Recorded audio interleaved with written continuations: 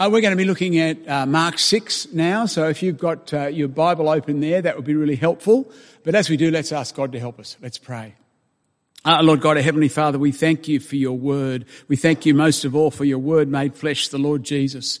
And as we think together about these incidents in his life, we pray, Lord God, that you would be opening our hearts to receive it so that we might be shaped by your word. We pray this in Jesus' name. Amen. Things were really different for our Olympic athletes arriving home from Tokyo this year. In the past, like from Rio, there were ticker tape parades, there were speeches of congratulation, there was a showing off of medals. But with COVID restrictions, such celebrations were put on hold. The athletes arrived quietly and were immediately put into 2 weeks quarantine where they had limited movement and no accolades. Some who quarantined in Sydney and then went to South Australia had to do another 14 days in isolation when they got there. Hardly an arrival full of honour. It reminded me of an earlier group of Australians arriving home to a very muted welcome. The soldiers who served in the Vietnam War. The war that they happened to serve in, most of them conscripted, was very controversial back at home. Protests against the war were growing and no one really knew what to do about the returning soldiers. Their arrival home was not honoured at the time, not until years of reflection later. But there was another arrival home that was not just muted, not just ambivalent, but was clearly dishonoured. And that was the arrival of Jesus to his hometown Nazareth, as recorded for us in Mark 6. Much more than soldiers who had served their country or athletes who had performed well, Jesus was worthy of honour. Over recent weeks we have heard of the many people flocking to him, so many that he had to get in a boat offshore to be able to preach to them. And we've heard of him calming the storm on the lake with a word, of rebuking evil spirits and sending them into a herd of suicidal pigs, of a woman being healed by just touching his cloak, of a little girl being brought back to life. Wow, if anyone deserved a raucous return home, it was Jesus. But that's not what we find in Mark 6. No, what we find sandwiched between accounts of those miracles and then later in chapter 6, Jesus feeding the 5,000 and walking on water to catch up with his disciples, what we find sandwiched between all those miracles is Jesus not honoured. For on his return to Nazareth, he experienced rejection. And then as he sends the 12 out on mission, he prepares them to expect rejection. And in the meanwhile, back at the ranch moment, we hear how his forerunner, John the Baptist, was not only rejected, but executed at the hand of Herod.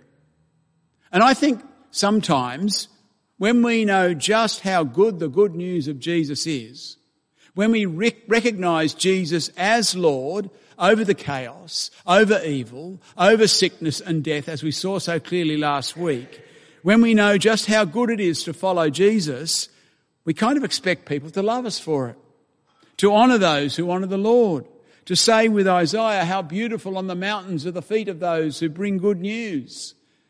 But so often that's very much not the case. So often we find ourselves dishonoured because of Jesus, whether at home with our family or close friends, on mission somewhere out in the world, or even by the authorities over us. Because they think that they know us too well, or because of ignorance and perhaps fear of the unknown, or because of the threat that the gospel poses to each person's own little kingdom of one. So I think God put this section in his word very much to prepare us and to aid us as we experience the reality of being followers of Jesus. Remember what Jesus said? If the world hates you, keep in mind that it hated me first. If you belong to the world, it would love you as its own. As it is, you do not belong to the world, but I have chosen you out of the world. That's why the world hates you. Well, let's consider the dishonoured king today as we prepare to be dishonoured for his sake. Before we plunge into chapter 6, though, I want you to just take a moment to remember the high of last week. The calming of the storm, the casting of legion evil spirits into the pigs, the healing of the woman who had been sick for so long with just a touch, the raising of Jairus' daughter from the dead, This is a moment where we can have seen proof of Jesus' power, where we've witnessed the reality of his deity, when we can see he really is God's King, God's Son. And so Jesus and his disciples then head away from the Sea of Galilee, around which all these miracles have taken place, over to the west, over to Nazareth, Jesus' hometown. And we read that back there, when the Sabbath came, Jesus began to teach in the synagogue. Now, Mark doesn't tell us any details about what he preached, though you can read in Luke 4 that he read from Isaiah 61 and proclaimed that that prophecy of the Messiah was being fulfilled in their presence. But what Mark does record is the amazement of the many who heard him. Verse 2, where did this man get these things, they asked. What's this wisdom that's been given him? What are these remarkable miracles he is performing? They're amazed, but they're not convinced. They're not honouring him. No, they continue their questions in verse 3. Isn't this the carpenter? Isn't this Mary's son and the brother of James, Joseph, Judas and Simon? Aren't his sisters here with us? We know this guy. He grew up here. He's just a tradesman like his dad was. Who's he trying to kid? We know his mum. We can name his brothers. His sisters are here with us. He's just an ordinary bloke like us. And they took offence at him, Mark concludes. The problem is familiarity. They think they know who Jesus is. They want to limit him to the hometown boy they knew. They aren't ready to accept that he might be more than a carpenter. As the English proverb says, familiarity breeds contempt. Though Jesus quotes a saying more well known back then, a prophet is not without honour except in his own town, among his relatives and in his own home. The result is, as Mark puts it in verse 5, he could not do any miracles there except lay his hands on a few sick people and heal them. Now, that doesn't mean that he had no power to perform miracles, that he was somehow weaker here than he had been in Gerasenes or Capernaum. No, it wasn't that he was unable. It was that he was restrained by the circumstances. As the commentator William Lane puts it, the performance of miracles in the absence of faith could have resulted only in aggravation of human guilt and the hardening of men's hearts against God. Unbelief excluded the people of Nazareth from the dynamic disclosure of God's grace that others had experienced. They missed out in seeing God's authority in Jesus because they were not ready to receive such a revelation. And Jesus was amazed or wondered at their lack of faith and went on from there to preach in other villages. I wonder, have you ever noticed how the home crowd is the hardest? I mean, it's those we're closest to who are so often the hardest to reach for Jesus. If you come from a family that don't know Jesus, it can be so hard to have gospel conversations with them, or the friends that you grew up with. They know you too well, or they think they do. They keep you in the box that you may have made for yourself before you were a follower of Jesus. And it's so hard to break out of that. Familiarity does indeed breed contempt at times, and you find yourself like a prophet dishonoured in his hometown. Well, that's nothing new. When we find ourselves dishonoured because of Jesus, whatever the situation, we are following in his footsteps. And indeed, that is what he prepares his followers to do. In verse 7, he calls the 12, the apostles that he had appointed from among his disciples, and he sends them out in pairs with authority to do what Jesus has been doing, casting out evil spirits and healing the sick. And he gives them instructions from verse 8. Take nothing for your journey except a staff, no bread, no bag, no money in your belts. Wear sandals, but not an extra shirt. Whenever you enter a house, stay there until you leave that town. Now, it's clear that the task that he's calling them to is not an easy one. They will need to depend on God and the kindness of strangers. It will require faith. I'm sure the 12 learned a lot about depending on God in prayer on that mission. But particularly in verse 11, Jesus prepares them to be rejected as he has just been. And if any place will not welcome you or listen to you, leave that place and shake the dust off your feet as a testimony against them. While some will show them hospitality, as verse 10 makes clear, they are to expect that others will not receive them, will not be ready to hear the good news, will reject them, will dishonour them as they dishonoured Jesus. And so just as Jesus rejected in Nazareth, left there to preach in other villages, so his disciples are called to walk away from rejection, to not be overwhelmed by it, to leave there shaking the dust off their feet, in a sense to pronounce judgment on their disbelief. And notice the rejection here is clearly not from familiarity. They're not in their hometown. They're amongst strangers, people who won't even receive them or give them a listening ear. So familiarity is not the reason this time that the gospel is rejected. In this case, it seems to be more like the opposite. It's the very lack of familiarity. It's possibly the fear of the unknown. Talk to the hand because the face ain't listening. I don't want to hear this new thing. I don't want the familiarity being threatened. Go away. But please note, though the 12 undoubtedly experienced some rejection on their mission as Jesus had told them that they would, that's not what Mark reports in verses 12 and 13. They went out and preached that people should repent. They drove out many demons and anointed many sick people with oil and healed them. You see, even with rejection, they had some sort of success. Like the parable of the sower and the soils, remember that? Some fell on the path, some on the rocks, some amongst thorns. But that which fell on the good soil had a bumper harvest, 30, 60, 100-fold. Folks, when we follow in the footsteps of Jesus, when we, like the 12, go out in his name, we can expect rejection. There will be times we need to walk away, shake the dust off our feet, which isn't to say we should easily give up. No, many times we need to persist for some time, graciously, gently yet boldly, most of all prayerfully, before we gain a listening ear. This will always be the case with those who we're closest to. We're not going to easily give up on them. But there are times with others when we just need to leave it to God and walk away. And when we do, we can know that even though some reject, yet God is at work building his kingdom. There will be a harvest. And by God's grace, he allows us to be part of that mission. And now, getting back to the story. Jesus and the 12 are clearly making a mark. Whether people receive them or reject them, they are clearly a talking point. A talking point that even reaches the royal court of Herod.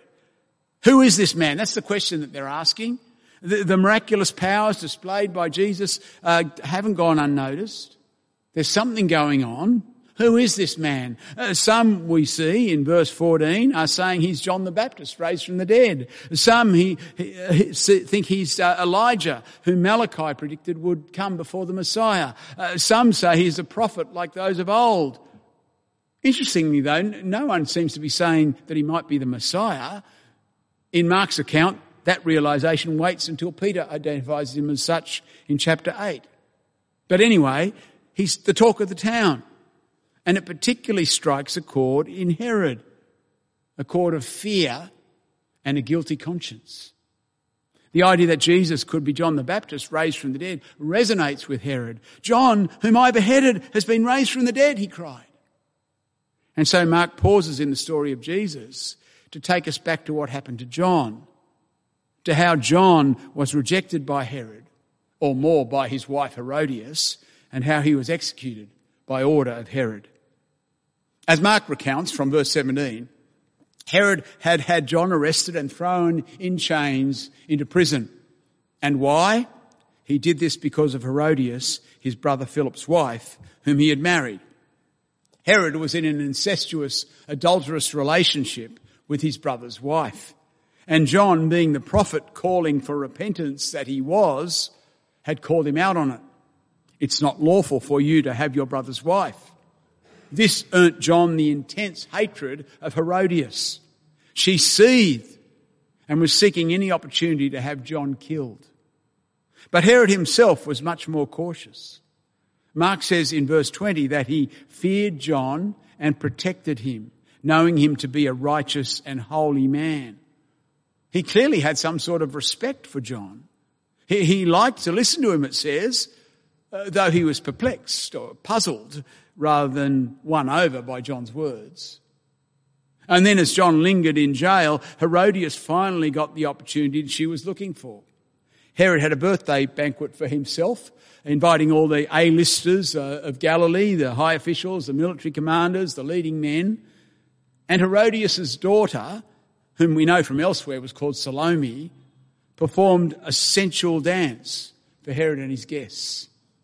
This dance pleased Herod, and he could obviously see it pleased his guests as well. In the enthusiasm of the moment, he said to Salome, "Ask me for anything you want and I'll give it to you."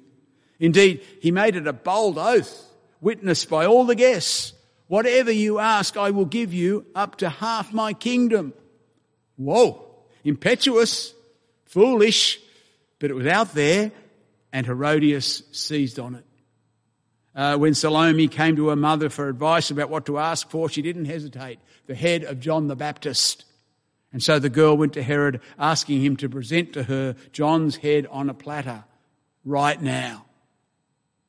Herod was distressed, but he was stuck. The whole room had witnessed his oath. So out of peer pressure, he gave the orders to have John beheaded and his head brought into the banquet. It's such a gruesome scene, finishing with John's disciples coming to retrieve John's body for burial. And why was John rejected so?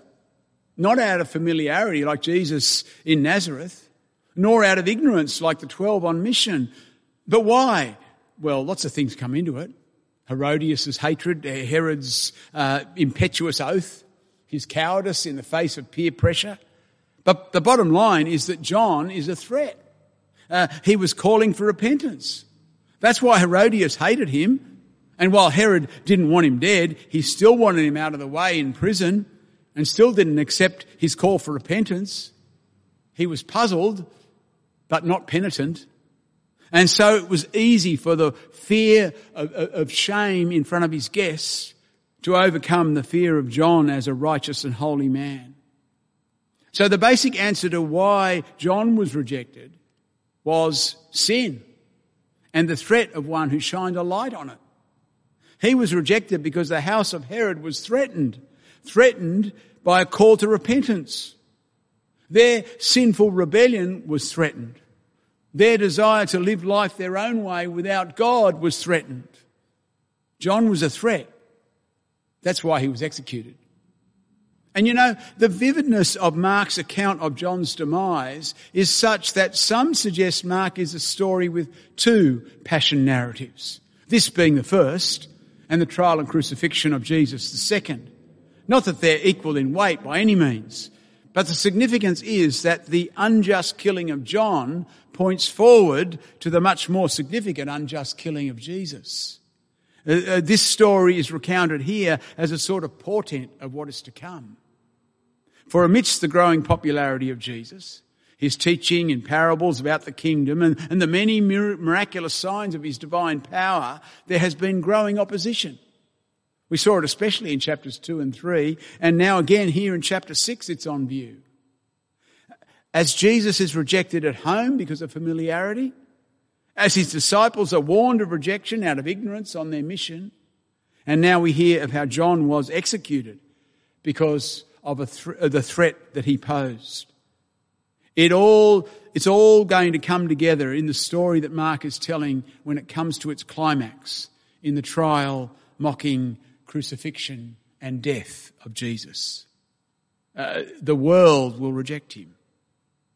But in doing so, he will take the sin of the world with him to the cross. He who is without sin will become sin for us, that we might be free of sin, that we might, by grace through faith, be welcomed into his kingdom. That's the nature of the kingdom Jesus brings. That's the nature of the king Jesus is, the dishonoured king. As Isaiah had earlier prophesied, he was despised and rejected by mankind, a man of suffering and familiar with pain. Like one from whom people hide their faces, he was despised, and we held him in low esteem. But he was pierced for our transgressions. He was crushed for our iniquities. The punishment that brought us peace was on him, and by his wounds we are healed. Dishonoured by sinful humanity in order to save us. And having so conquered sin and death, placed in the highest place of honour by his Father. Risen and ascended to God's right hand. And one day every knee will bow. And every tongue confess that Jesus Christ is Lord, to the glory of God the Father. Jesus, the honoured King. But the thing is, as we witness Jesus dishonoured in his hometown, as we hear of the expectation that his apostles would be rejected on their mission, as we encounter John's rejection and execution at Herod's hand, and as we follow that trajectory to the ultimate rejection of Jesus on the cross, well, we know what we can expect as his followers. It's commonly accepted that the most likely original audience for whom Mark wrote this gospel was the church in Rome facing increasing persecution. And it seems to me that the way Mark has structured his account is very much shaped to help his readers cope with dishonour, with rejection, even with outright persecution. And chapter 6 is very much a very significant part of that. And not only is it pointing forward to the climax of the story in the Passion of Christ, it's pointing past that as well to what we as followers of Jesus can expect. It's preparing us for the reality that Jesus will be dishonoured and we, his followers, will face rejection as he did. If we seek to share Jesus, some will dismiss us out of familiarity. Some will ignore us because they're just not willing to face something so out of the familiar. And many will reject us because their sinful rebellion is threatened, because they want to be their own boss and don't want to turn away from sin. But through all that, God will still be at work. Remember the good soil? Remember the mustard seed? We may be by some dishonoured for owning Jesus, but we are honoured by Jesus and he involves us in the growth of his kingdom. So above all, we need to remember the power of our King. Dishonoured by humans, but honoured by God. Let us fix our eyes on Jesus, the pioneer and perfecter of faith, who for the joy set before him endured the cross, scorning its shame, and sat down at the right hand of the throne of God. Consider him who endured such opposition from sinners, so that you will not grow weary and lose heart. Let's pray. Our Lord Jesus, we recognise you as the Lord of Lords, the King of Kings, who has come to us and been dishonoured by humanity, nailed to a cross. And when you were nailed to that cross, you nailed with it all our sin, all our dishonouring of you. Lord, we turn to you now. We return to you now. We repent of all the ways in which we dishonour you. And we ask you, Lord God, to so work in our hearts that we would be strong and willing to stand for you no matter what is thrown at us. Lord, let us face dishonour in your name, for your sake, with honour, with gladness, so that we can bring you glory. For in your name we pray. Amen.